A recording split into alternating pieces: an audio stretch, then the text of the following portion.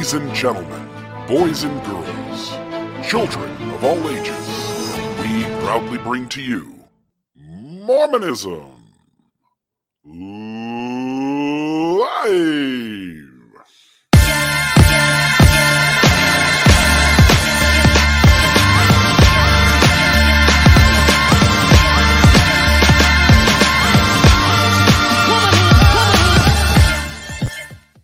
Radio Free Mormon, this is Doubt Rehearsal 150, the pre-rec for lazy learners, number 205. Class is in session, my friend. Welcome back to Mormonism Live. Thank you so much, Bill Reel. It's great to be back together again with you for another episode. Yeah, this is a lot of fun. You're in charge this week. I'm going to get out of the way. My job is to make sure the right things go up on the screen, but you're going to help us see a major dilemma in Mormon theology, and I can't wait. I'm excited as I've helped you prepare for this all week. Not only dilemma, but deception. And if I were a general authority, I could come up with something else that starts with the letter D to complete that triumvirate.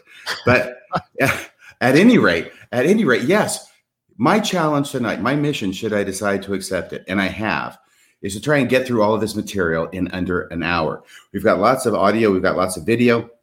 Bill Reel is the AV specialist, the audio-visual guy. So let's see if I can do this. Now, first off, let me let everybody know, we're not going to go into all the stuff that demonstrates that Brigham Young taught the Adam God theory. Okay, we'd be here for 2 hours doing that alone. We are going to go to one piece of information, a conclusive piece of information, just so if there happens to be anybody out there who's not familiar with what the Adam God theory is and has only heard about it in hushed whispers in the corridors of the church, you'll know what it is. And this comes from the lecture at the Veil at the St. George Temple, which Brigham Young put together. You remember Joseph Smith gave him the endowment. Joseph Smith dies in 1844. It's a little over 30 years later. It's finally being committed to writing. And Brigham Young has basically been tinkering with this over the course of 3 decades.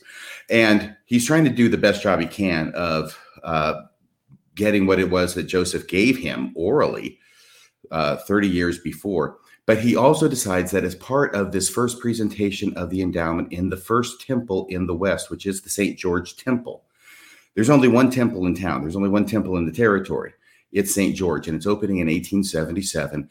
And Brigham Young, right before he dies, he passes away in August of 1877. So now it's January, February of 1877. He's in St. George, and he wants to put his imprimatur of interpretation on what's going to happen in the endowment. And as part of that, he conceives the idea that he will give personally, which he does, a lecture at the Veil. So it's like all this stuff may be really confusing to you people, but let me explain what's going on here. And what it is it's Adam God. Now, there's about 20 different places where Brigham Young is on record as teaching the Adam God theory. It first makes its appearance in 1852. Its last utterance from him is in 1877, 25 years later, right? And there are certain places where he'll say, let's say there's 5 main points to the Adam God theory, and there are about.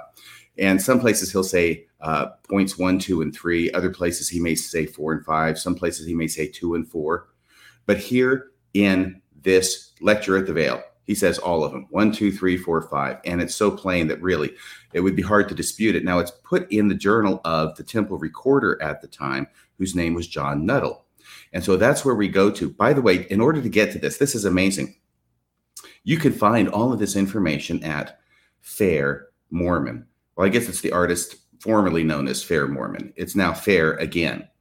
But if you go there, they have this question. And do you have that up there, Bill?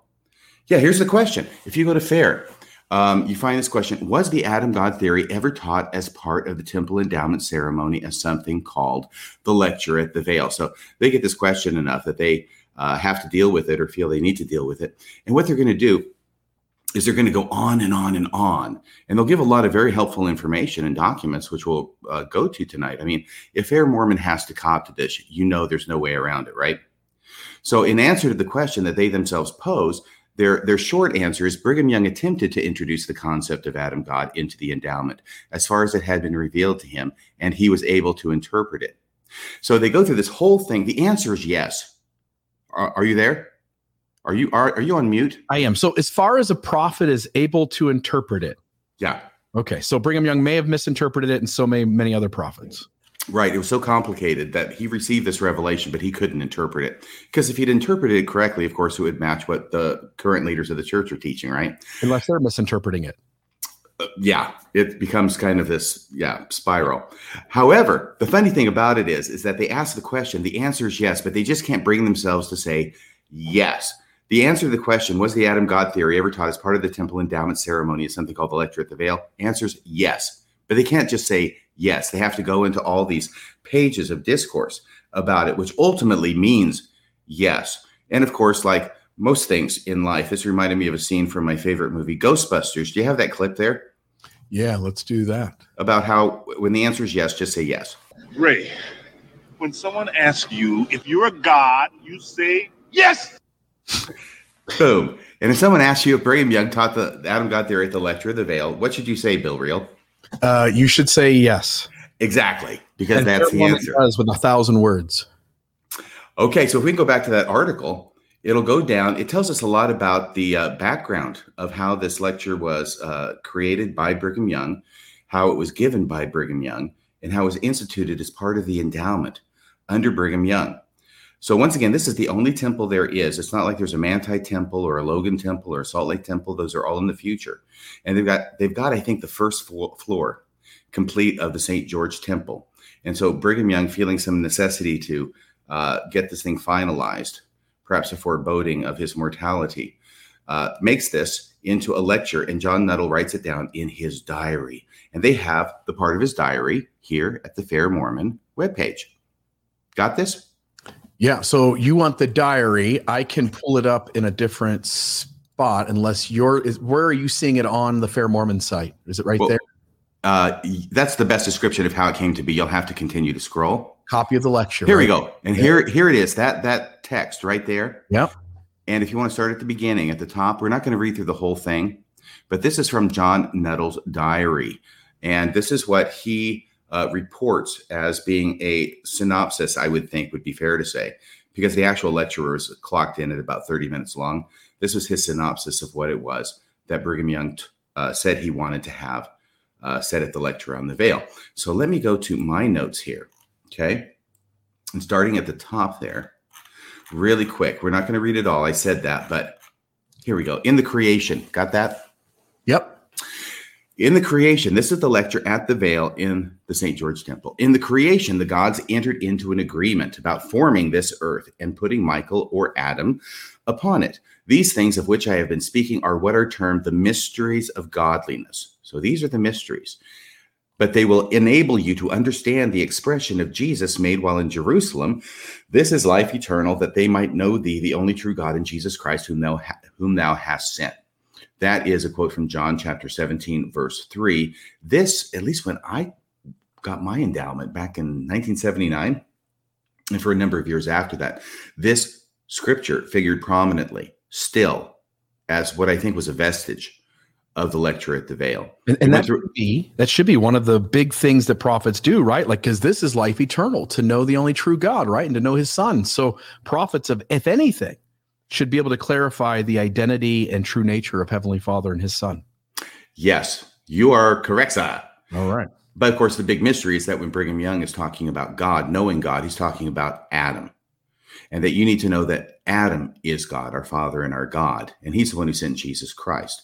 And that's the great mystery that we need to know in order to have eternal life. So if we go back to this quote, I'm going to skip down to, we have heard a great deal about Adam.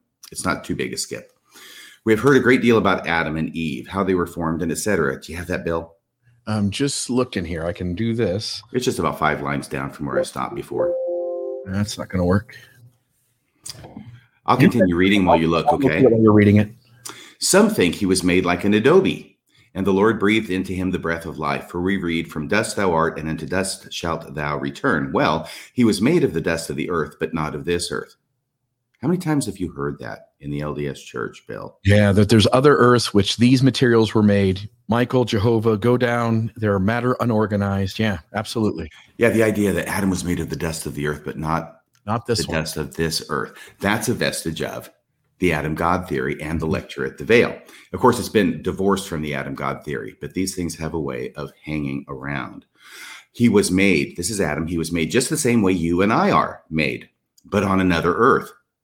Adam was an immortal being when he came on this earth. He had lived on an earth similar to ours. He had received the priesthood and the keys thereof, and had been faithful in all things, and gained his resurrection and his exaltation, and was crowned with glory, immortality, and eternal lives, and was numbered with the gods. For such he became through his faithfulness, and had, pay attention now, and had begotten all the spirit. I think that's a typo. I think that should be spirits. And had begotten all the spirit that was to come to this earth. And Eve, our common mother, who is the mother of all living, bore those spirits in the celestial world. Which means that Eve is our heavenly mother. Yes, according to the Adam God theory, Eve is our heavenly mother, at least for the best of us, I think. Yeah. There might be some other who aren't so good that Eve wasn't their heavenly mother, but I don't know.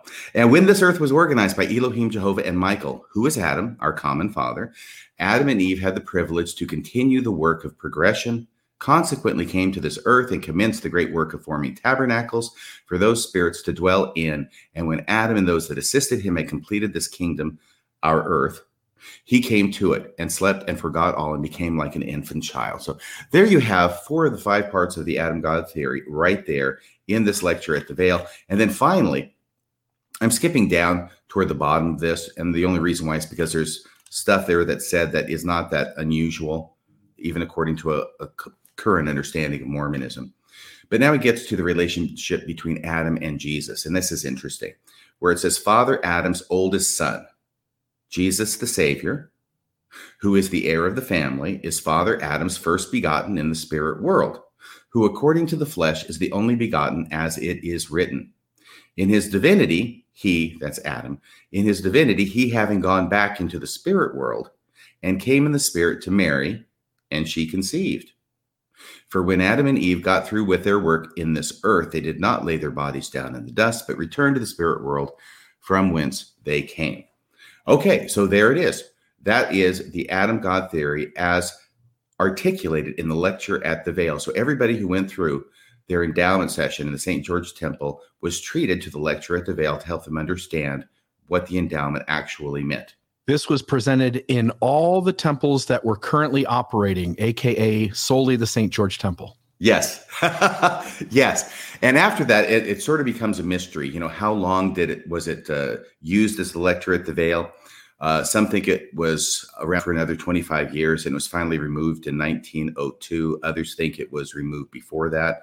It's hard to say exactly. What's remarkable is that we have the documentation that it was actually given thanks to John Nuttall and his diary. Otherwise, we might not know about this, at least not in this detail. Yeah. So we know that this is definitely what Brigham Young was teaching at the time. And, you know, like I say, there's vestiges that lived on in the temple in the lecture at the Veil, which they continued to have a lecture at the Veil until 1990 when there were some major modifications done to the endowment, you may recall. But then it was taken out. But when I went through, it was definitely a lot of emphasis being put on John 17:3. This is eternal life, that they might know thee, the eternal God, and Jesus Christ, whom thou hast sent. That was still there. And another thing that was really interesting that was still there was this idea that we were told when we went through the endowment to help us understand the creation, that the creation account, this is what was said, the creation account is purely figurative insofar as the man and the woman are concerned. So there was a lecture, part of which said, we've got all this creation stuff going on in the first third of the endowment session, right? And all of that, you know, is literal, except for the man and the woman. So you need to know that's purely figurative, this whole thing about forming out of the dust of the earth and then Eve being formed out of the rib. Okay. Right. And of course, now that we know what the original lecture on the Veil was, we understand why that was in there. Although I was just scratching my head over that at the time saying, what does that mean? 1979, right. November, going through for the first time. Without Adam God, without those teachings and without understanding that theology, these vestiges don't make a lot of sense. Right.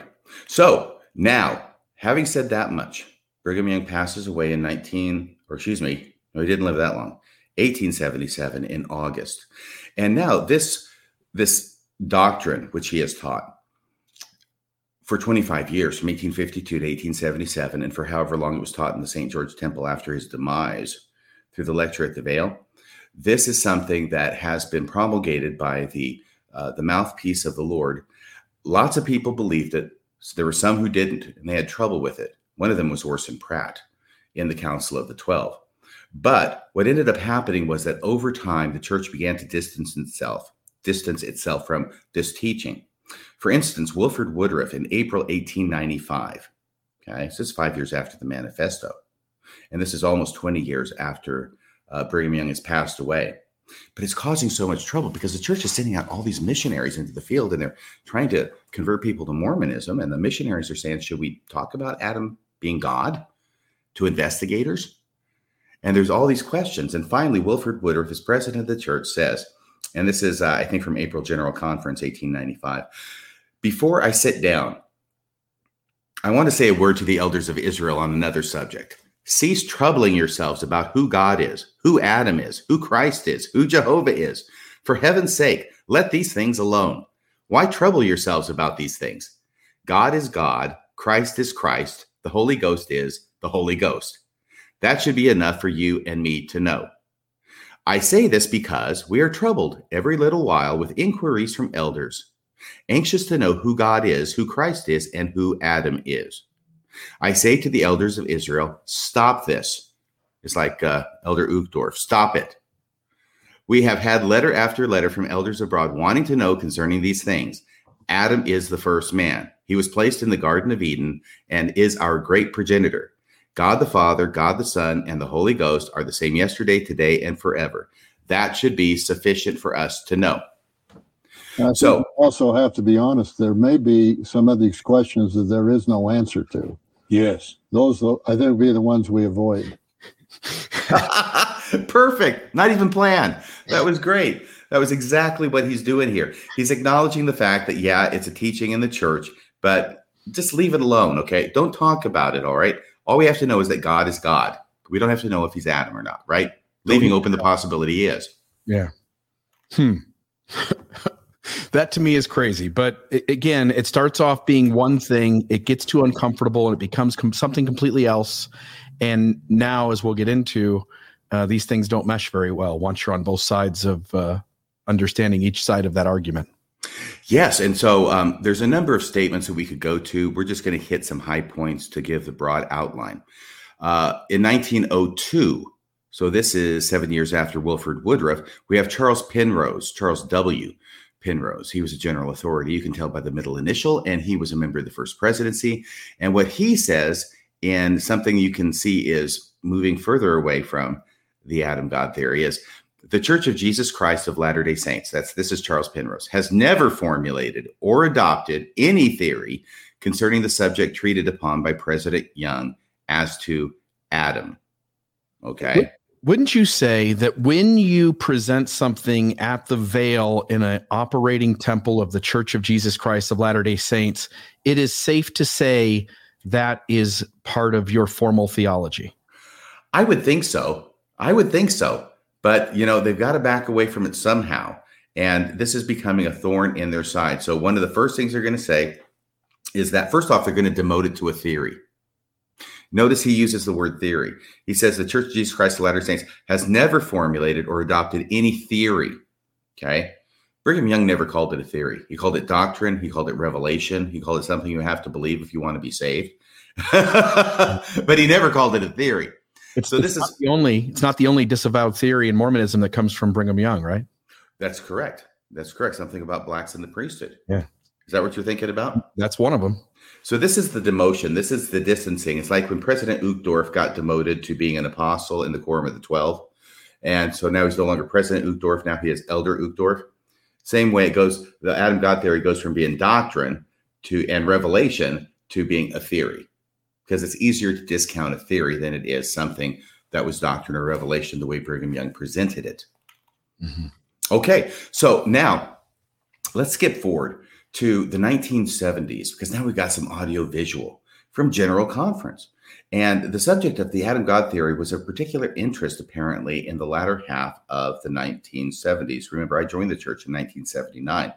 But in 1975, Vaughn J. Featherstone, a big hitter among the 70s as far as speakers went, He wrote a lot of popular books. He was always very popular speaker, and he gave a talk in April 1975 General Conference. I think it's called the Self-Inflicted Purging or something like that.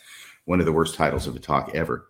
But he manages to find time to shame people who are talking or learning or finding interesting the Adam God theory. The timestamp is 12.00 in the talk, and it goes for 20 seconds. Do you have that, Bill? You forgive her. Well, he took that and was kind enough to do it.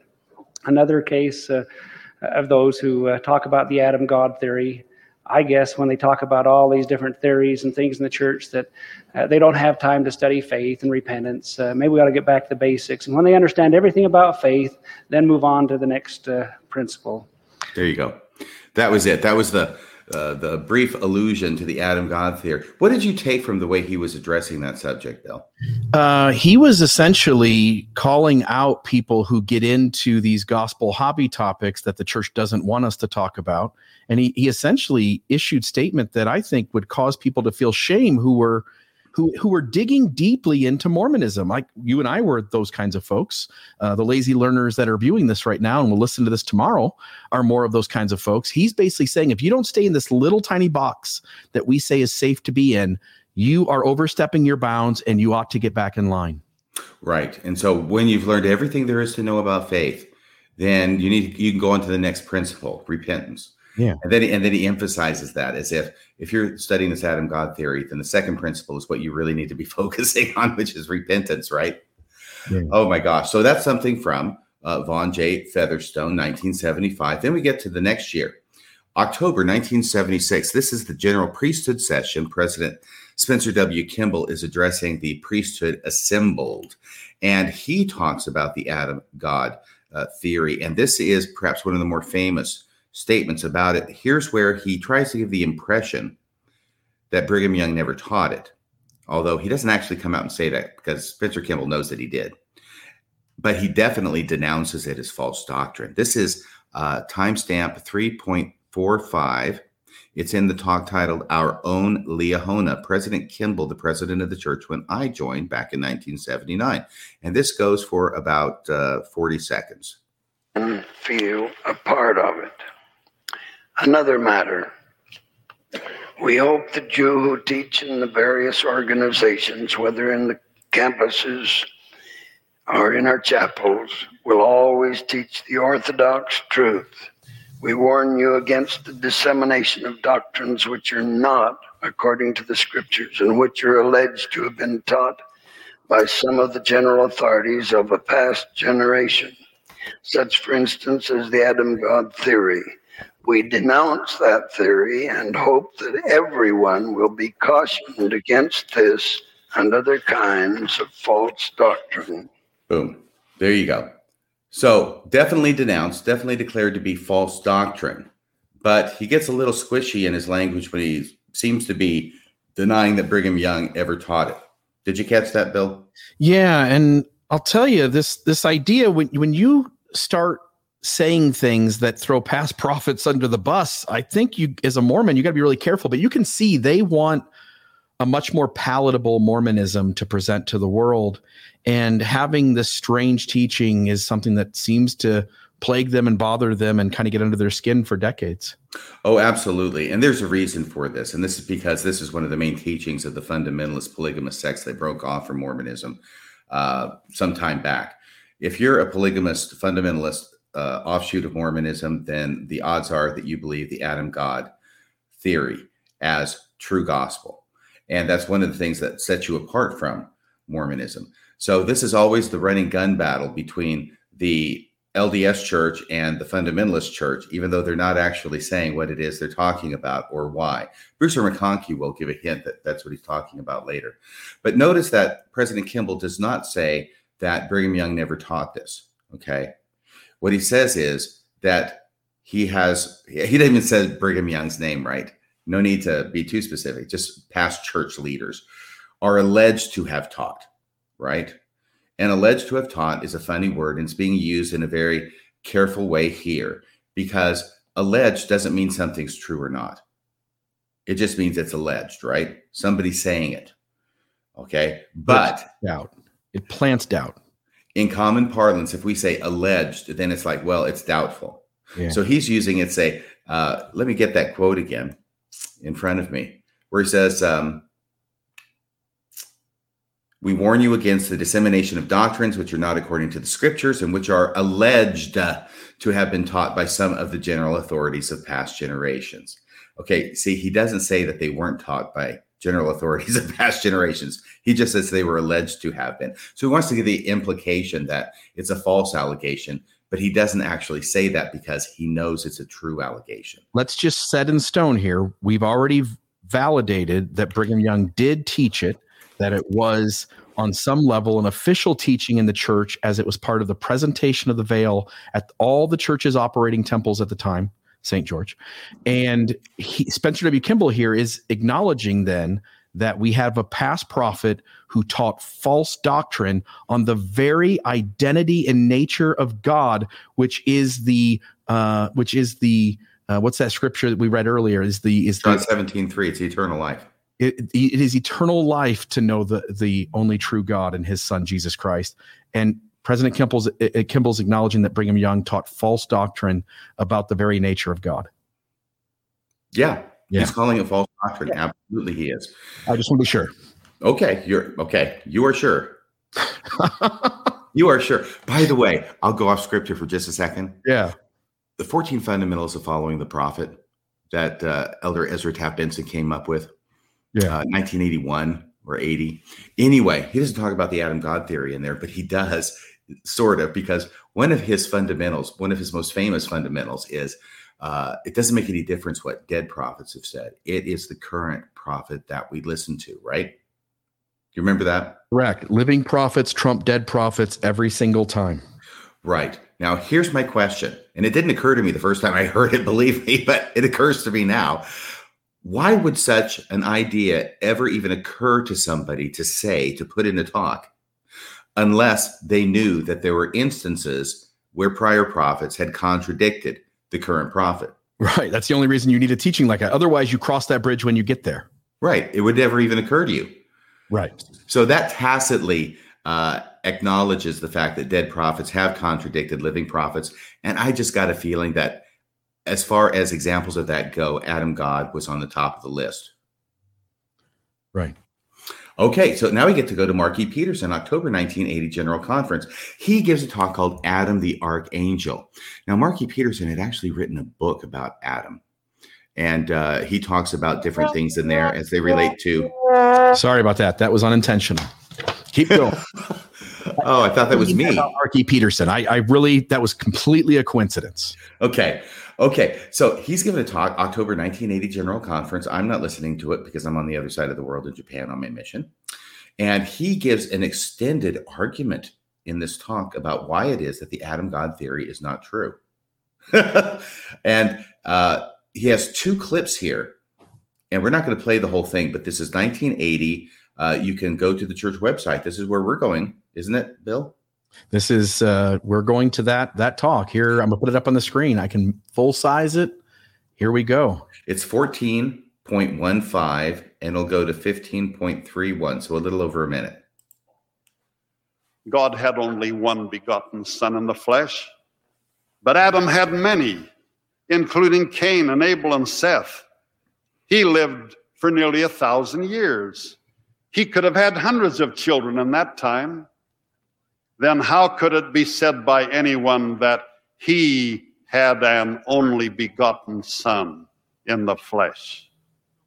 How could all of his other children be accounted for? Were they not all begotten in the flesh? Were Cain and Abel and Seth and their brothers and sisters all orphans? Was any child ever begotten without a father? Adam was their father, and he had many sons. In no way whatever does he qualify as a father who had only one son in the flesh. Yet God, our eternal Father, had only one son in the flesh, who was Jesus Christ. Then was Adam our God, or did God become Adam? Ridiculous. Adam was neither God nor the only begotten Son of God.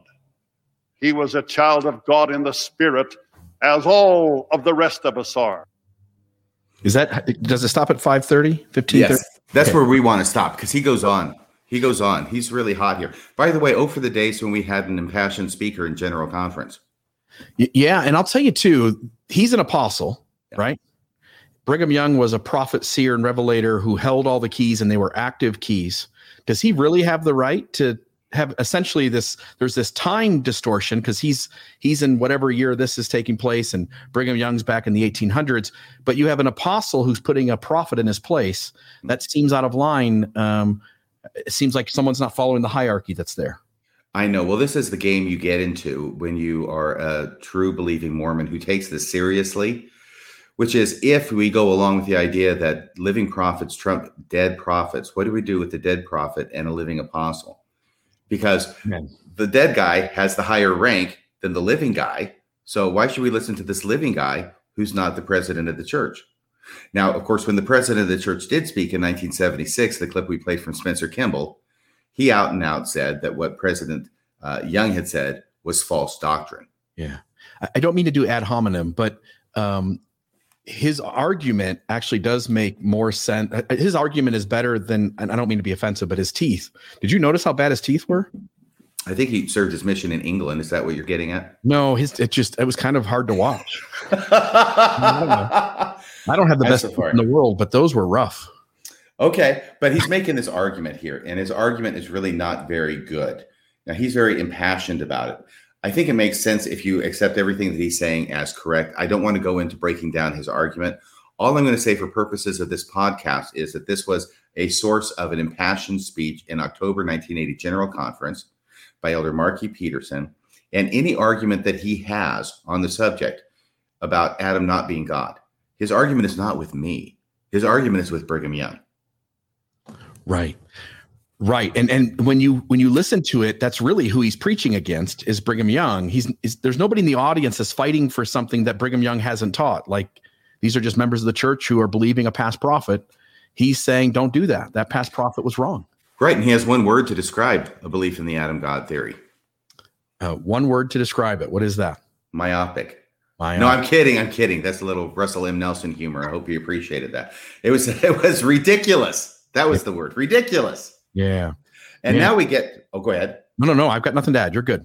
Okay. Now, if you we'll pick him up about a little over a minute later at 16.44, and we'll play to 17.05 when he makes some conclusory comments. To the heavenly and eternal Father of us all, if any of you have been confused by false teachers who come among us, Brigham Young, you have been assailed by advocates of erroneous doctrines, counsel with your priesthood leaders. They will not lead you astray, except they did, but will direct you into paths of truth and salvation. I bear you my. That was it. Absolutely. And you hit on everything. Exactly. He's calling Brigham Young a false teacher. And what else did he call Brigham Young in there? I don't know. What came to my mind was your episode on Wrong Roads. That sound you just heard, that was Marky Peterson throwing Brigham Young under the bus, right? Yeah. Boom, boom, boom. Reverse. Boom. Forward. Boom. That's it, Brigham. Prophet, seer, and revelator teaching false doctrines on multiple occasions. This one and that one demonstrable. Yes, and all the time not wanting to talk about the fact that Brigham Young really did teach this, right? Nobody wants to tell the audience, hey guys, let me just own up. Brigham Young did teach this. He was wrong. He's the false teacher that I'm talking about. Yes, the second prophet through whom I claim my authority from Joseph Smith. His keys came through the same lineage, right? Yes. You can't make this up except in Mormonism. Even David Miscavige has got his guys on the same page. So we've got that. And and also at this time, this is 1980. So earlier that year in June 1st, actually, which I think is Brigham Young's birthday, if I'm not mistaken. But June 1st, 1980, Elder Bruce R. McConkie is getting into the act with his famous talk, The Seven Deadly Heresies, which was a speech that he gave at BYU. And there is no video that I'm aware of, but there is some handy dandy audio up at the BYU Speeches website. Do you have that? I do. Here it is. And this is 26.44 through 28.14. And the part I like the best is where he says, anybody who believes the Adam God theory does not deserve to be saved. Here. Heresy 6. There are those who believe or say they believe that Adam is our father and our God, that he is the father of our spirits and our bodies, and that he is the one we worship. Brigham Young said that. The devil keeps this heresy alive as a means of obtaining converts to cultism. It is contrary to the whole plan of salvation set forth in the Scriptures. Anyone who has read the book of Moses and anyone who has received the temple endowment and who yet believes the Adam God theory does not deserve to be saved.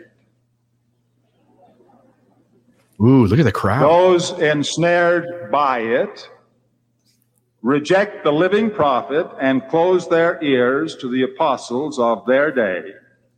Is that good there? Keep going. We will follow those who went before, they say.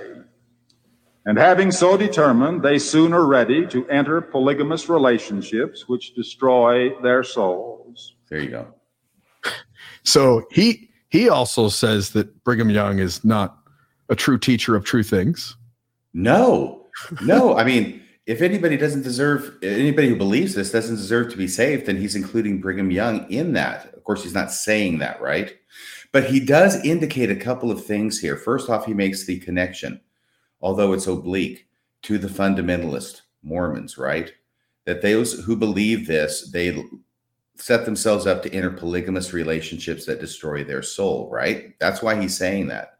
And the other thing that he says there, are you looking for something, Bill? I'm just trying to find the text of that so that it's under number 6. Number 6. All right, let's see here. It's heresy number 6. As I said once before, I start to think of Casey Kasem here. Heresy number 6 is Adam God. Casey Kasem here, yeah. Number 6 with a bullet. Nope, that's blood atonement. Sorry. There it is. There we go. All right, so that's what he says, okay? We worship the Father. Yeah. So you've got it there. Can you enlarge that? Yep, let's do it. Okay. Yeah, the devil keeps this heresy alive. It's a heresy. You know, if you start talking heresy, by definition, you're a heretic. Right. And since Brigham Young taught the heresy, he's essentially telling the crowd that Brigham Young was a heretic. Yes. And the other thing that's really interesting, there's a number of interesting things in this small quote, is that he says, anyone who has received the temple endowment has no excuse whatever for being led astray by it. It's a little bit ironic given the fact that the lecture at the Veil in the temple endowment in St. George explicitly taught what it is that he's decrying and denigrating here. Okay, say that again.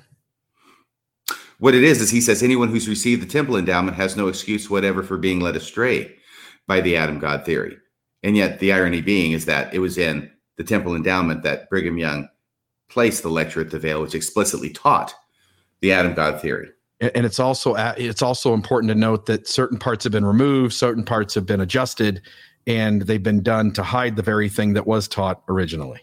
Yes. And also notice that he tacitly acknowledges that he knows. We'll get into this here in a second too. He tacitly here acknowledges that he knows that Brigham Young did teach this, right? Look, we will follow those who went before, they say. Excuse me? Who's he talking about?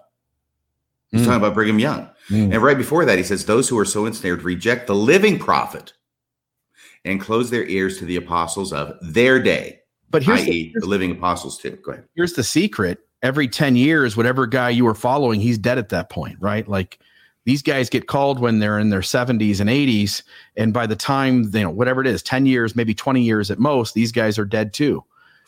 And I don't know how long it took me to realize that if living prophets trump dead prophets, and that living prophets, whatever they teach, can overrule, even if they contradict what dead prophets have said, what special claim on truth do living prophets really have? especially when all living prophets will eventually be dead prophets. Yes.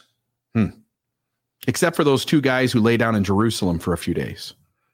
They'll Right. come to life. Exactly. All golden lads and lasses must, as chimney sweepers, come to dust, or something like that. Yes. Nobody gets out of this life alive. We all owe God a death, those kind of things. Yeah. Eventually, they will be dead prophets themselves, and the living prophets can then treat their teachings with impunity. Amen and amen. Thank you. Okay. So let me see here. We did the 7 deadly heresies, and then there was, the letter. The letter. This is like a song by the Box Tops. You should get a Kleenex too, and we'll waive it, and I'll go at a different rate than you go. This is what Eugene England was singing when he got this letter. Elder McConkie just wrote me a letter. Do you even know that song? I hope some people know that song. Anyway, okay, so he writes him a letter because Eugene England, who is a teacher at BYU, he's a professor, had been saying some things that got back to Elder Bruce R. McConkie, who was not at all pleased with what it was that he was talking, because Eugene England was talking about things that Brigham Young had taught about, one of which was the Adam God theory. That wasn't the only thing. But there's this huge letter that he wrote, and it's stamped confidential all over it. But amazingly enough, the letter somehow leaked. And so now it's in the public domain. And so we can look at it now. Now, if you go to page 6. We'll go page first, then the paragraph. Okay, so page 6, paragraph 3. Is that 6? Yes. Yeah, here we go. This is Bruce R. McConkie writing the year after he gave the Adam God part of his 7 heresy speech, right? So that was 1980. This is 1981. Yes, President Young did teach that Adam was the father of our spirits and all the related things that the cultists ascribed to him. That's a pretty cool admittance, isn't it? Yeah, he knows perfectly well. He sort of indicated as much in his speech if you really parsed it out carefully. But yeah, he knows it, and he knew it at the time. He knows that Brigham Young taught it, and he knows that when he's talking about they don't deserve to be saved if they believe it, yeah, he's including Brigham Young in this. This is not said in ignorance. This, however, he goes on, is not true. And what he means by that is that really what President Young, even though he did teach this, it was not true what he taught. He expressed views that are out of harmony with the gospel. That's pretty bold talk for a one-eyed fat man there. Got an apostle in 1981 telling Brigham Young that he was out of harmony with the gospel. I bet he wouldn't say that to his face. But be it known, Brigham Young also taught accurately and correctly the status and position of Adam in the eternal scheme of things. Okay, so now he's going to go into this other argument, which we really don't have time for. He's basically going to say there are times when Brigham Young taught the Adam God theory and times when he didn't teach the Adam God theory. So you've got Brigham Young contradicting Brigham Young, and you have to decide which Brigham Young you're going to believe. All of that, based upon my study, which is somewhat extensive in this area, is balderdash. Brigham Young never taught anything that was different than the Adam God theory that I can tell in his published statements from 1852 to 1877. He was always very, very careful in the way he presented it. I know what he's talking about here, and I'll just say real quick, because it's 5 minutes after the hour, is this, right? When he says anybody's been to the temple and believes the Adam God theory is nuts and they don't deserve to be saved, that's because you've got Elohim talking to Adam in the endowment, right? They're obviously two separate people. So how could the Adam God theory be correct? If he's as acquainted as he purports to be with what the Adam God theory is, and I think he probably is, then he knows perfectly well that Brigham Young never said that Adam was Elohim. Okay? He said that Adam was God. And Adam was the God of this earth, and that Elohim is a God above Adam. And it's actually Adam's God from the past and other incarnations. So there was never any confusion of those two by Brigham Young. But this is a common apologetic explanation to try and say, no, look over here. Brigham Young taught standard Orthodox Mormon doctrine, when actually he's not. Because in Mormonism, there's more gods than one. Newsflash. And Adam's one of them, and Elohim is a bigger one. Mm-hmm. Yeah, this gets messy. When you and I talked this morning, I was asking you to explain all this to me, and I still am confused. But can we go to page 6, bottom paragraph? And maybe if you're confused, this is the time to move on quickly. So, yeah, folks, if I'm confused, good luck. Same page, bottom paragraph. Yep. Page 6. Yep. Letter from Bruce R. McConkie to Eugene, England. Here it is. Oh, yeah. I think you can give me credit for having a knowledge of the quotations from Brigham Young relative to Adam, and of knowing what he taught under this subject that has become known as the Adam God theory. President Joseph Fielding Smith, who is Bruce R. McConkie's father-in-law, as of the date this is written, he had been dead for about 10 years. But President Joseph Fielding Smith said that Brigham Young will have to make his own explanations on the points there involved. Okay. So not only does he know about it, Bruce R. McConkie, all these quotes from Brigham Young that show that he taught it, but his father-in-law, who was also the president of the church for a couple of years, from I think it was 70 to 72, also knew about it. And their only explanation isn't trying to resolve it. It's to say, okay, Brigham Young's just going to have to explain himself to God because we can't make heads or tails out of it. And it appears that he's wrong. He's conflicting with what it is that current leaders of the church are teaching. Yeah. And I don't have it handy here, but his great father-in-law also is on the record, as we showed earlier in the week, between you and me. Also, oh, right. Yes. Adam was God. Right. Taking down a sermon. Notes of a sermon by Brigham Young. Exactly. Joseph F. Smith. Man, it goes deep, doesn't it? Oh, yeah. And this thing could go on for 10 hours easy, but we're going to restrict it to 1. And I think I've got about 12 minutes to do this. Can I do it? No. But let's try. So let's go to page 7. This letter has so many gems in it. Page 7, into first paragraph. Okay. This is important because it shows that in contrast to Brigham Young, Bruce R. McConkie believes that if you believe the Adam God theory, you'll be damned. So end of that paragraph. Is that page 7? Into first paragraph? Yep. Into there? Okay. Page 7, the end of it. I repeat, Brigham Young erred in some of his statements on the nature and kind of being that God is. What was that scripture again earlier? Which one? 17:3? Yeah. John 17:3? It is life. This is life eternal, to know God, the eternal God, and Jesus Christ, whom he has sent.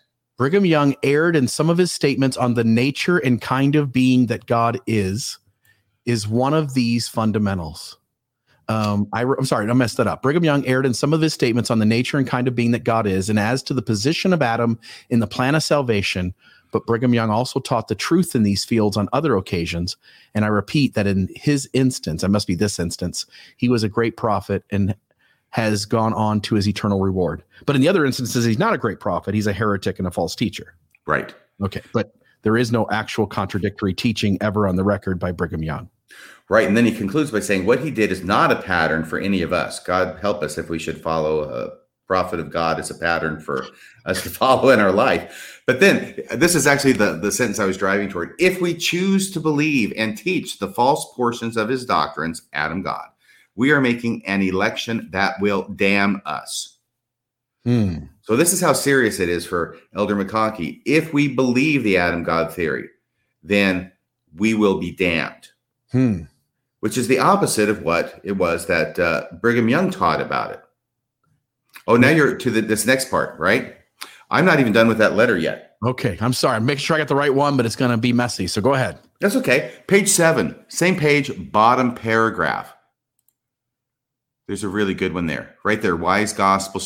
This is Elder McConkie, 1981. Wise gospel students do not build their philosophies of life on quotations of individuals, even though those quotations come from presidents of the church. Period. End of quote. What do you think of that one? Isn't Bruce R. McConkie's own book, Mormon Doctrine, just an accumulation of some ideas that he and his father-in-law had, and not something that's consistently found through the standard works and the scriptures of the church and the doctrine? I'm blown away by the fact that he could be speaking about himself and he doesn't even know it. Well, I will tell you that having lived through this, having studied it somewhat, Bruce R. McConkie, who got all of his ideas from his father-in-law, Joseph Fielding Smith, who got all of his ideas from his dad, Joseph F. Smith. There's a continuum there throughout the 20th century, or most of it. The deal is this, is that their idea of doctrine is scriptures. Scriptures are called the standard works because they are the standard by which all truth is judged. Any statement, whether it's from a prophet or not, that does not comport or line up with the standard works should be rejected. That's their school of thought. Yeah. You don't think we could find anything in the Book of Mormon doctrine that's not really part of the standard works? You could find some things that are his own personal interjections, but there is so rife with scriptural citations. Yeah, everything's justifiable, isn't it? Mm-hmm. Including what Brigham Young taught at the St. George Vale. Yes, and hypnosis and all those other great things that are in there. Anyway, so that was that quote I love. Wise gospel students do not build their philosophies of life on quotations from presidents of the church. Yeah. You heard it here first. And now finally, page 8. Oh, this is a famous one. We always have to mention this sentence. Page 8, third paragraph down in the middle. Okay. So let me see if I can find this. Right there, where you see where it says Ephesians 4:11-16 on the right-hand side? Yes. You got that? Now skip down 2 lines and says, oh, no, right after that. This means, among other things, that it is my province to teach to the church what the doctrine is. It is your province to echo what I say or to remain silent. Yeah. You don't get to stand up and contradict us no matter what we do. Right. And certainly don't be quoting a past president of the church who said something different than what we're teaching today. It is wrong to criticize leaders of the church, even if the criticism is true. You have got all these sound bites right there, don't you? Fun stuff. Okay, so we're going to do a couple of other things here now in the 7 minutes that are remaining. I think you can do this. Go a little long. You're good. I'm okay with it. Let's go as long as you need to. Well, here's the deal. Now that we've put forward the problem, right, which is Brigham Young said some really inconvenient things that the church wants to get away from. And the church now today has a much more correlated view of things that doesn't include Adam, God, in its theology, right? And we all know what that is, what the current Mormon teaching is. Well, now they come to this position in the church where in, I think it was 1997, they decide they're going to start publishing as study manuals for the church members, teachings of the presidents of the church. And they're going to go through each of the presidents of the church, and they're going to cull out different things that they said from different sources and sermons under different subjects, right? So I think the first one was Brigham Young. Teachings of Presidents of the Church, Brigham Young, published in 1997. And I remember looking at this and thinking, well, my goodness, based upon the studies I've done, anytime that Brigham Young is talking about Adam, he's usually mentioning something about Adam God in there, right? He can't help himself. It's something that he was very passionate about and that he believed very deeply was a revelation from God, and that he had to believe it or be damned. So I was very interested in what statements from Brigham Young would be quoted in the manual having to do with Adam. And if you go to chapter 14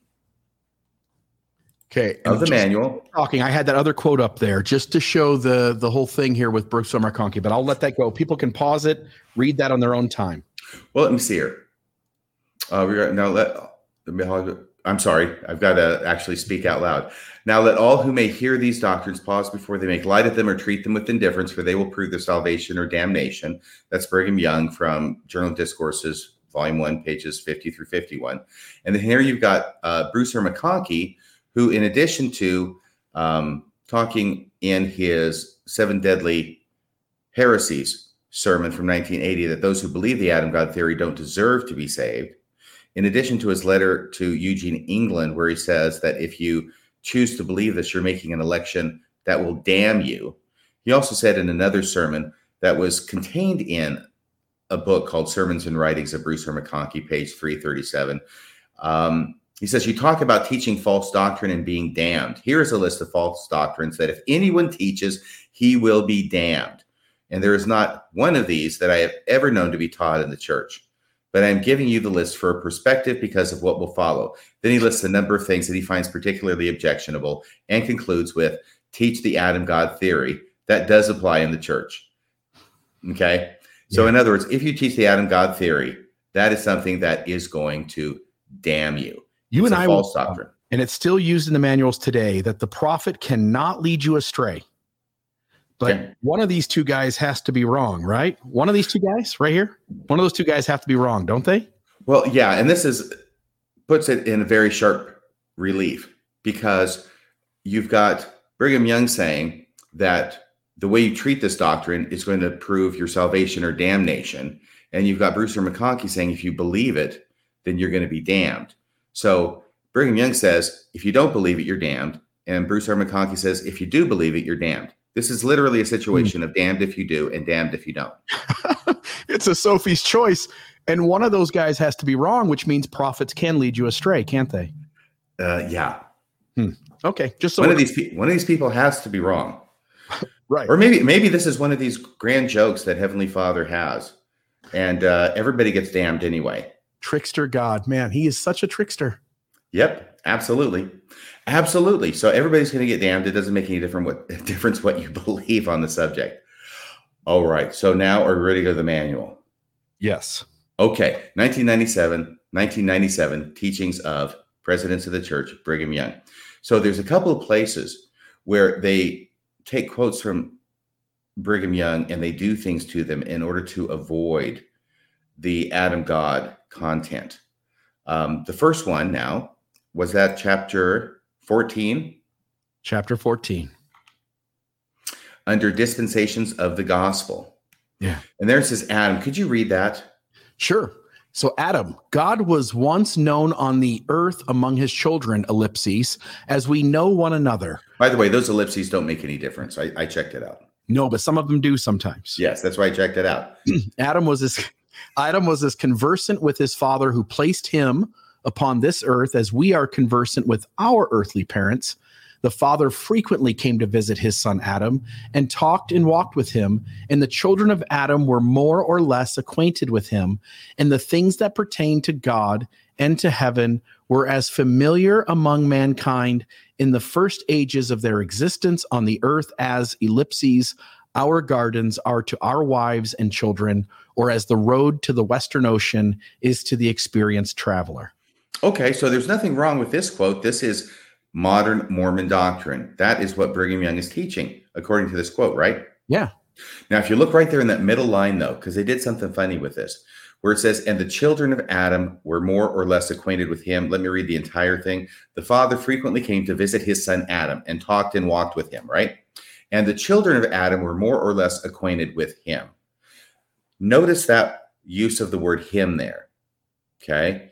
Because where that word him is in that sentence does not appear in the original quote from the Journal of Discourses. In fact, there's an entire clause that was taken out and made into that word. Do you have the Journal of Discourses? I think I do. On this? Right here, isn't it? It should be Journal of Discourses, Volume 9, page 148, paragraph 8. If you read to me the first three words of the quote, let me see if we can do that. Oh, I think I should be able to find. Is this paragraph 8? Yeah. So if you can enlarge this paragraph, this large paragraph that you have your cursor on there. Okay, very good. Now, if you go down here, it is because, okay, I have my cursor on it. Yeah, Adam was as conversant. Thank you for highlighting that, Bill. Adam was as conversant with his father who placed him upon this earth as we are conversant with our earthly parents. The father frequently came to visit his son Adam and talked and walked with him. That much is a correct quotation. And the children of Adam, now pay attention, and the children of Adam were more or less acquainted with him, is what the manual quotes this as, him. But what the actual discourse says is the children of Adam were more or less acquainted with their grandfather, and their children were more or less acquainted with their great-grandfather. All of that was taken out, and the word him was put in there. That doesn't sound very honest, RFM. No, well, it's not. It's not, because what you would do is you put ... and then bracket him, bracket. And that tells you that you have omitted certain information. And by putting the word him in brackets, you're signaling that this word was not there originally, but that you're putting it there for the use of brevity or whatever reason you're doing it. The reason that's really an unethical use of changing words in an original document, correct? Oh, absolutely. Yeah. Okay. No, there's no one who would justify that. You don't get to do that. And it's just interesting to me that they chose to take statements that are so controversial and then deceptively change them and put them into a modern manual. So you're essentially taking the false teachings, because you've already said this guy's a false heretic in these teachings. You've taken his teachings, which are false, and you've just reformulated them to mesh with modern theology. Right. And by the way, I don't think they have a choice about going to controversial statements, because anytime Brigham Young's talking about Adam, it's controversial. They're doing the best that they can with what they've got. But in order to do this, what they're doing is selling the audience member an idea of Brigham Young that he taught modern correlated doctrine about Adam, when if you actually go back to the source, he didn't. And they're monkeying with the quote in order to give it a false presentation along those lines. So the thing that's difficult about this, and a lot of times it's hard for people to get, when Brigham Young starts talking about fathers and grandfathers, okay, what he's saying here is Adam knew his father. Now, his father is God, right? Okay, that's going to be Elohim, all right? But Adam's children knew their grandfather, okay? And Adam's grandchildren knew their great-grandfather. So it's all talking about the same person, who is the God of Adam. So what is being implied here, and intentionally implied by Brigham Young, is that there is a very literal familial connection between these beings. And that it's not simply God the Father creating Adam out of the dust of the earth, but that there is this sexual procreation. There, I said it, okay? Sexual procreation on the part of Elohim to create the body of Adam. And then Adam and his children and their children all have this familial relationship back to the God of Adam. I hope that makes sense, but that's why this smacks of the Adam God theory. Once again, this is like one of those places where Brigham Young's talking along and he'll make a hint at it, right? He doesn't do the lecture on the veil and explicate everything every time he mentions it. But this is one of those that was so suspiciously Adam God that it ended up getting this clause deleted and then replaced with the word him in the manual. Now, that's one example. I've got another example. This other example is even better. It will blow your mind. You ready? Okay. So from the same manual, 1997, Teachings of the Prophets, Brigham Young, we have chapter 4. Yeah, give me a second to put it up on the screen, and there it is. And let me try and say that again, okay, about that literalness. In other words, everybody knows that Adam had kids, right? There's famously Cain, Abel, and Seth, right? Yeah. The ones we know the names of. Let's just talk about Seth, okay? So in other words, what this is saying is that God, Adam's God, is literally Seth's grandfather, just as literally as Adam is Seth's father. Okay? Did that make it any clearer, or did it make it more confusing? No, that it clears up that to me. It doesn't clear up this whole thing to me, but it does clear up that part. Okay, so let's go to chapter 4 then. And this is under the subsection, knowing and honoring the Godhead. Yeah, you got it. We did a little prep work on this before. And by the way, I would highlight this, but the church does this thing that I think is intentional, where this always goes over top of the quote you're highlighting. They're just trying to be helpful. You can't do it. Nope. So that's okay. You got it right there. Could you read that possibly? They're annoying the hell out of me. Ah. Our Father in heaven. This is once again from Brigham Young. Can you read that, Bill? Our Father in heaven begat all the spirits that ever were or ever will be upon the earth. See Hebrews 12:9. And they were born spirits in the eternal world. Then the Lord, by his power and wisdom, organized the mortal tabernacle of man. We were made first spiritual and afterwards temporal. Or temporal even. Brigham Young 24. Yes. So here's the thing, is that this is once again in the manual, 1997. Brigham Young is being presented as teaching standard modern Mormon doctrine. Now, get this. If you go to the Journal of Discourses where this comes from, by the way, Bill, this is from volume 1, pages 50 through 51. Remember that came up last week? Okay. I don't remember, but what was it regarding? Well, it's 1852. It's the most famous and earliest and first statement that we know that Brigham Young gave about the Adam God theory. Okay, gotcha. And this comes from the very sermon. This line, quoted in the manual, not only comes from that sermon, but it is immediately before. In other words, the very next words after this line are going to be his most famous pronouncement that most people have heard, if they've heard anything, on the Adam God theory. So remember, it ends, we were made first spiritual and afterwards temporal. Do you have Journal of Discourses, Volume 1, pages 50 through 51? And if you can make it a little bigger. Thank you. Okay. So if you'll notice this part that is highlighted, because this is not the LDS Church website and you can highlight it and still read it. This is Brigham Young speaking. This is where the quote's coming from. I will tell you how it is. Our Father in heaven begat all the spirits that ever were or ever will be upon this earth, and they were born spirits in the eternal world. Then the Lord, by his power and wisdom, organized the mortal tabernacles of man. We were made first spiritual and afterwards temporal. Remember, that's where the quote ended in the manual.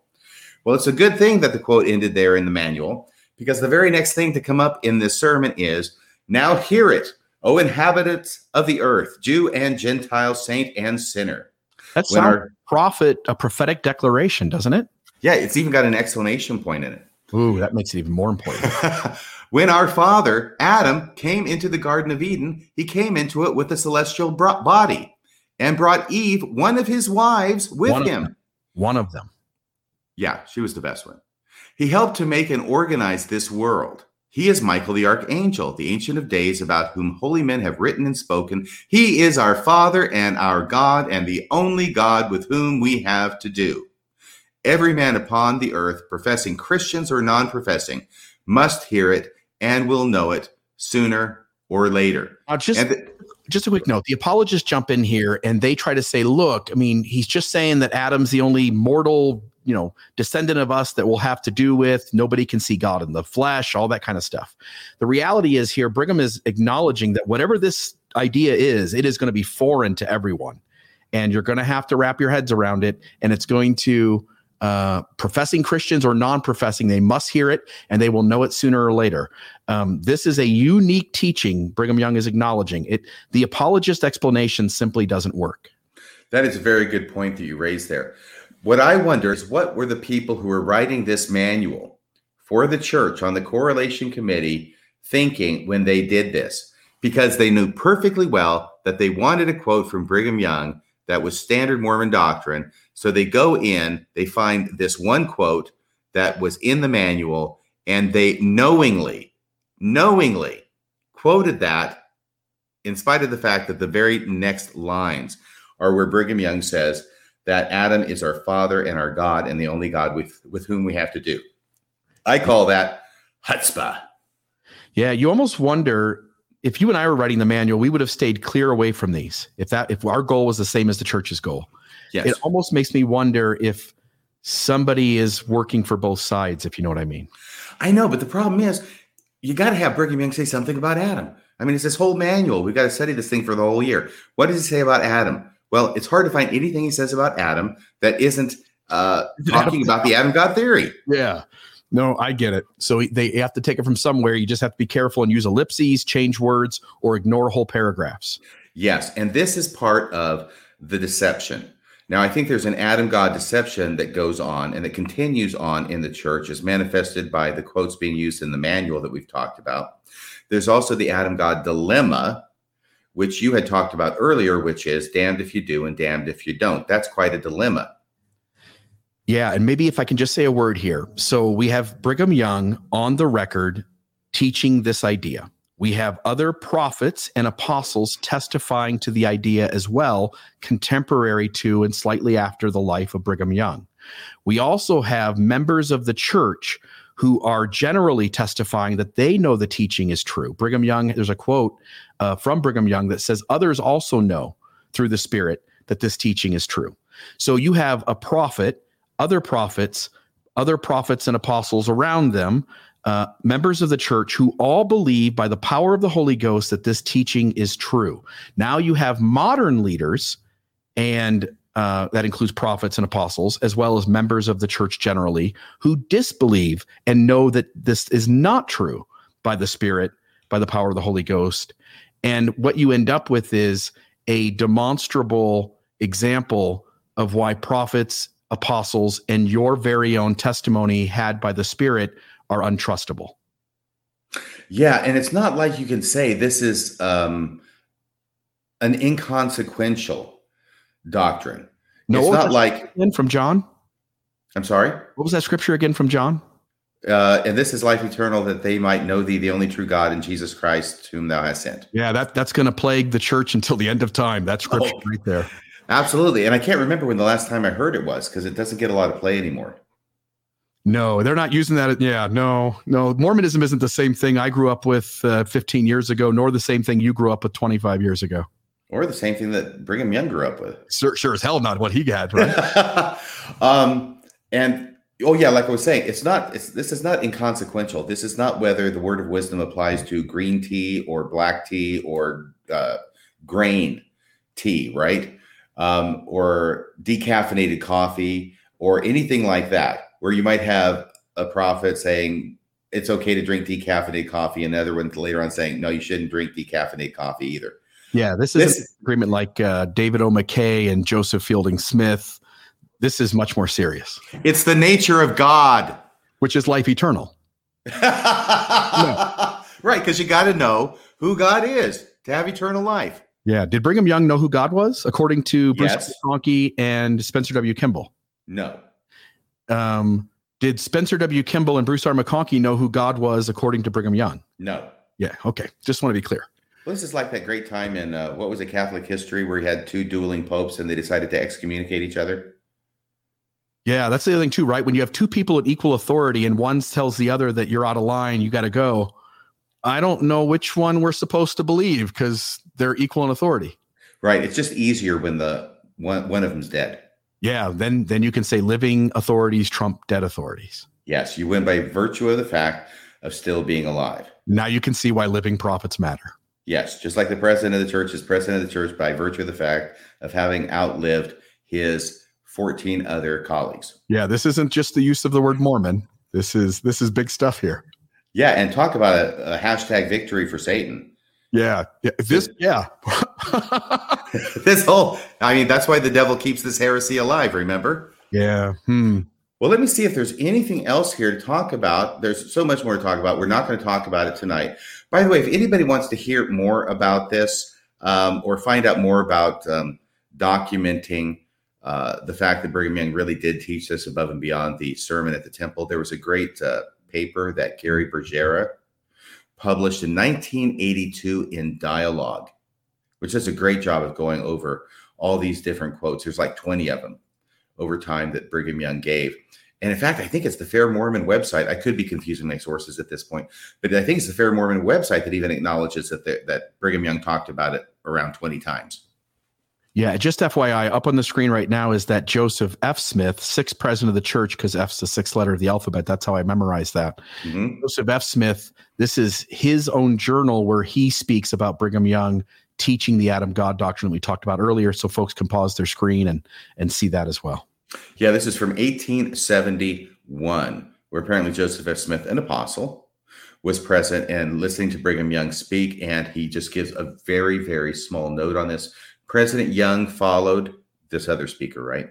President Young followed, said Elohim, Jehovah, and Michael were father, son, and grandson. Look at that. That feeds into a second witness to what you were explaining earlier. Yeah. Then it goes on, they made this earth, and Michael became Adam, etc. This stuff is so fun. I'm really liking Mormonism again. Mormonism is a fascinating religion, I think. And that's why I'm still fascinated by it, even though I don't necessarily subscribe to the truthfulness of many of the historical claims that Mormonism has. It was a very well articulated position. Oh, well, thank you. You're welcome. Thank you so much. Yeah. So that's everything about Adam God, the deception, the Adam God deception, the Adam God dilemma. Yeah. And 6:35, where I am on the West Coast. So I'm going to say I got this done in an hour because we spent a few minutes talking before I started. Correct. And so what we can do now is we can put up on the screen. We would ask you guys to call in by all means. We would want you to call in specifically to talk about this subject. If you've got a question, if you want to point out some other document, if you want to make a note of something that we didn't talk about or we were unclear of, you can do that by calling 435-200-FIST. I almost missed the fist. I'm sorry, Bill, because I just noticed I'd actually inadvertently deducted 10 minutes from my time. I'm actually about way over. I'm like an hour and 10 minutes into this. I apologize. We are so good. So, folks, you can call in 435-200-3478 or 200-FIST, 435 being the area code. I'm going to put this up on the screen, not your screen, but my screen, and we're ready to rock and roll with some phone calls. And this will be fun. You guys, I hope you see this. RFM, by the way, put this episode together. I'm going to go the other way, opposite direction. You can see the time and research done to go back into every one of these sources, to read them, to listen to them, to catch the quotes. He outdoes me every time. Folks, this takes a lot of time and energy. I appreciate the folks who donated during the show. If you could possibly go to MormonismLive.org and donate to the program, that rewards us for the work that we're doing and the time and energy we're putting into this, specifically Radio Free Mormon. Would you, caller, what's the name? Tim Rathbone. Tim, you are on the air, Mormonism Live. You are on with Radio Free Mormon and Bill Reel. What do you think about Adam as your Heavenly Father? Would you like to hear the story about the Bruce R. McConkie letter and how it got out? I would love to know. Was it you? I think I've heard this story before, but I don't think the audience has. Go ahead and tell us. Okay, my friend Jay Bell got that copy. He was in an office that Gene had. Well, Gene was in Europe when that letter came. And the letter came and it was from the desk. And Jay saw it and opened it up and made copies of it. And he stamped that confidential. It's a green stamp. I've seen the letter years ago before Jay passed. With a green stamp, he put confidential all over it. He showed a copy to Ron Prittis, and that's how it got to the Tanners. And then Gene had a follow-up letter that I had a copy of. I don't have a copy anymore. I have a typescript of it that Gene sent back to McConkie when he saw it like a year later. So that's the story on how that letter got out. Good. Thank you. Thank you very much, my friend. Yeah, because I think the Bruce R. McConkie. What you're saying. Did you know about the quotes that Andy had put together, like 100 or 200 quotes on Adam God? Every quote from Brigham Young and from the diary you just showed, and a whole bunch of other sources. Yeah. So RFM, what's the source again for where most of the quotes are and the argument is kind of laid out? You said it was it Gary Bajera? Yeah, he puts it together in a letter and he weaves it. Excuse me, a That's paper. One of them, but Gary didn't have these. Andy E. had, and a friend of his were trying to put together a magazine for the general authorities to teach them about what they don't know about the history of the church. Yeah. And he compiled a whole bunch of files together, and I got copies back in the 90s. Polygamy, the temple, all this stuff. Yeah. One of the guys involved was, I can't remember his name right now, but they compiled everything they could find in the archives for different subjects. Gotcha. I know I've seen tons of quotes in various places. I'm familiar enough with the quotes to know that you cannot, in 2021, argue that Brigham Young did not teach this, which makes the comments by Spencer W. Kimball, Bruce R. McConkie, Mark E. Peterson, Vaughn Featherstone, and all the other living and dead leaders all along the way, that there's a contradiction here, and you can't just deflect and dismiss it away. But thank you, caller. I appreciate the phone call so much. Rodney Turner wrote his thesis on it at BYU, and he later denied that he did. Oh, well, yeah. Again, that's the first place I saw it. Yeah. Yeah, exactly. Well, Thank thanks, guys. Have a great day. Well, you too. Thank you. And one of the other things I wanted to note was that of all 13, I think it is, gospel topics essays the church has put up on its website in order to deal with difficult issues, there's one that's missing. There is one that's not there, huh? Why do you think that is, RFM? They have not put up an essay on the Adam God theory, and I think the reason is because they know they're going to have to admit it, just like the guys and gals at Fair Mormon did in their article. And doing that is something they cannot bring themselves to do, because it would be like throwing red meat to the polygamists from their point of view. Yeah, yeah. Caller number 2 is Sabrina. Sabrina, you are on the air, Mormonism Live with Bill Reel and Radio Free Mormon. What do you think about Adam God? So I already knew a lot of the stuff that you guys were telling us, but you started telling us about the lecture at the Veil that I'd never heard much about. And I just had 2 questions about that. You said that the lecture at the Veil originally was about 30 minutes long. And I'm wondering what else was contained at that time. And then you also said that there still was a lecture until 1990. And I'm wondering what was in there if they took Adam God out. So Perfect. Thank you so much for answering this. Yeah, we'll hang up with you and we'll answer those, okay? Thank you. Thank you. All right, so let's start off with how do we know it was 30 minutes long? Oh, because that's what, wasn't it Wilford Woodruff wrote that in his journal because he was the president of the St. George Temple, I think. So he was very much involved in this whole process. And he's the one who wrote, you'll find this in the article on the Fair Mormon website that we had alluded to before. That's part of the material I skipped to get to the substance that we wanted to talk about in the lecture at the Veil. But it was 30 minutes long. President Young had given it. It was 30 minutes long. And then he has, President Brigham Young, he's president, so he can't be writing things down himself like you or I would do, right? If we're going to give a lecture, we're going to write it down. No, he gives the lecture. And then he has scribes such as John Nuttall write it down and other scribes write it down and present it to him. And then he goes over it and he makes corrections. And then they write it again. And then he looks it over and makes corrections. And then they write it again. And finally, it gets to the point where Brigham Young says, we have it perfect. All right. Caller number 3, you're on the air, Mormonism Live with Bill Reel and Radio Free Mormon. You've got, do you have a comment about Adam God? Yes. Hi, guys. How are you doing? What's the name? How are you?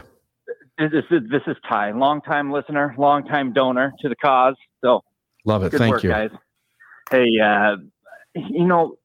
as you go in and find out a lot of weird stuff within the teachings of the church, I sometimes ask myself, how did this doctrine not gain favor? There's a lot of weird stuff that the church grabs onto. Why did this one? What was wrong with it? I mean, it made it all the way to the temple. It was so important, but yet was just at some point not good enough. Like, what? Do you guys know what happened there? Great question. We'll hang up with you and we'll respond to that. Okay. All right. Perfect. Thank you. My 2 cents, and I want your point of view. My 2 cents is that it couldn't rationally be argued. Like when you sit down and try to figure out all these relationships, it just doesn't work. What are your thoughts on why this is the one they picked to put away? Why do you think that happened, RFM? Okay, so that's a great question. I don't necessarily know the answer. I do want to add the second part of the question, of the answer to the first caller or the last caller, which is that if you want to find the different permutations of the endowment ceremony, there is a website that has those. And so you can look at the different permutations of the lectures at the Veil, as well as all the different things that are said over time. And I don't know what the name of that website is, but I expect Google would be your friend there, and you could find that pretty easily. So now getting to this question. Brigham Young saw himself as a prophet in the same stead as Joseph Smith. In other words, the same way Joseph Smith received revelation, Brigham Young felt that he could receive revelation as well. And he felt that the members of the church would accept it the same way they accepted what Joseph Smith had to say based upon his prophetic mantle and the fact that he's teaching it. Now, a lot of people did believe what Brigham Young said because he was the president of the church and he taught it. And actually, it does make some degree of sense within a Mormon framework. It's just a little bit more three-dimensional kind of framework than the one that's taught today. But there were others who didn't. And one of those main guys is Orson Pratt. And Orson Pratt was vocally disagreeing with Brigham Young on this very subject. And that's one of the reasons that before Brigham Young died, he rearranged the way that seniority is calculated in the Quorum of the 12, such that Orson Pratt would never, ever become president of the church. He got shoved back down in the totem pole there. But this wasn't the only thing. Brigham Young also taught that, this is also in that Bruce R. McConkie letter about Eugene England, that God is progressing in knowledge and that he's eternally progressing. And Orson Pratt said, no, he's not progressing. He knows everything there is. So it's not the only argument that these two had. And as history played out, Orson Pratt's views in both of these regards were the ones that were adopted by the church. Orson Pratt, as far as Adam God says, no, there's no Adam God. God is God, and he created Adam out of the dust of the earth, just like we read about in the scriptures. So he was very much a literalist and a fundamentalist on the creation account, at least that specific creation account. Having said all of that, Orson Pratt ends up being the guy who prevails ultimately over the president of the church. So time exonerated Orson Pratt. But I think that based on my reading of Brigham Young, he was somewhat surprised and chagrined that what he had to teach was not accepted as readily and as fully by the membership of the church as what Joseph Smith had said. And I really think this is a turning point in the church. I'll conclude with this. Sorry, you asked a very small question. I'm giving a very large answer, which is I think that this is the turning point where Joseph Smith is a prophet in the grand sense, receiving revelation like hell isn't having any, translating ancient scriptures, doing everything, right? And then Brigham Young comes along, and he, I think, wants to continue in that vein. He finds out that the church is really not interested in having another prophet like Joseph Smith. And so after that point, it seems that the presidents of the church become more managers, caretakers, custodians of the church than they are really prophets. And I think it's been that way ever since. And I think we can trace it back in some sense to the reception of Brigham Young's revealed teachings to the church. Love it. So we will finish off here with caller number 4. This is Michael. This might even be Heavenly Father on the phone right now. We had Heavenly Mother last week. No, it's not. Okay, so this is a different Michael. Michael, you're on the air, Mormonism Live with Bill Reel and Radio Free Mormon. This is not our grandfather or our grandson or father this is just another guy. So Michael, you're on the air. What do you have for us?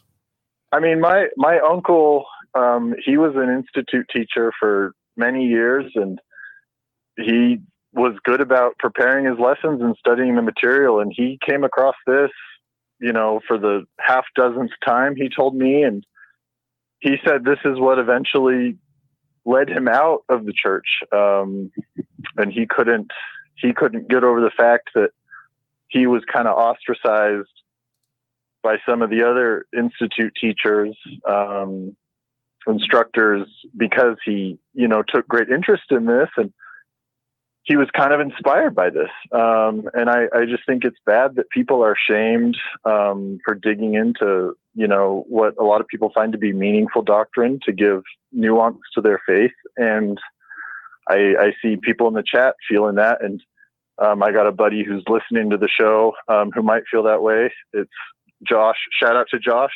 Love you, man. And that's my call. Thanks, guys. Perfect. Thank you, my friend. No, I was going through this whole thing, and I was tumbling to all this stuff. This is back in the very late 80s, the beginning of the 90s. And I'm piecing this together, and I'm thinking, oh my gosh, I'm onto something. I'm finding out all this deep doctrine. I'm putting it together, and I'm making a pattern in this whole thing. And then I delude myself into believing the leaders of the church aren't teaching this, but that's because it's so sacred. And they must know it's sacred. And in their hearts, I'm sure they believe it just the same as I do. But that doesn't really mesh with President Kimball's words or Mark E. Peterson's words. Like, I hear you. I did that too. Mm-hmm. But when you really sit and go, let me be logical, it is absolutely a set of leaders throwing another set of leaders under the bus. Right. It is. And so if the whole idea in Mormonism is that you have the Holy Ghost and you can know truth from error, and yet nobody can be confident about knowing truth from error. If a clock is only right twice a day, what use is the clock, right? If a calculator only works some of the time, then you can't trust the calculator at all. You can't just go by its answers. That doesn't help you at all. So either prophets are good at what they do, or they're hit or miss, or they're very ineffective. And I'll let the audience be the judge, but I think you laid out the case really well. Well, thank you very much. Thank you. Welcome. When they say this is eternal life to know God, and they can't agree on who God is, then we got a problem. In the one and true living church of our Father in heaven upon the earth, this is the true gospel. This is the Lord's plan, and we can't figure it out. No, it's pretty basic. And this is one of the reasons that there's no essay on it. This is one of the reasons that the church does not want to talk about it. It's because it leads to nothing but problems. Yeah, it reminds me a little bit of this quote, and we can close on this one if you're ready to rock and roll. Ready to rock and roll, Bill. And to be perfectly frank, there have been times when members or leaders in the church have simply made mistakes. There may have been things said or done that were not in harmony with our values, principles, or doctrine.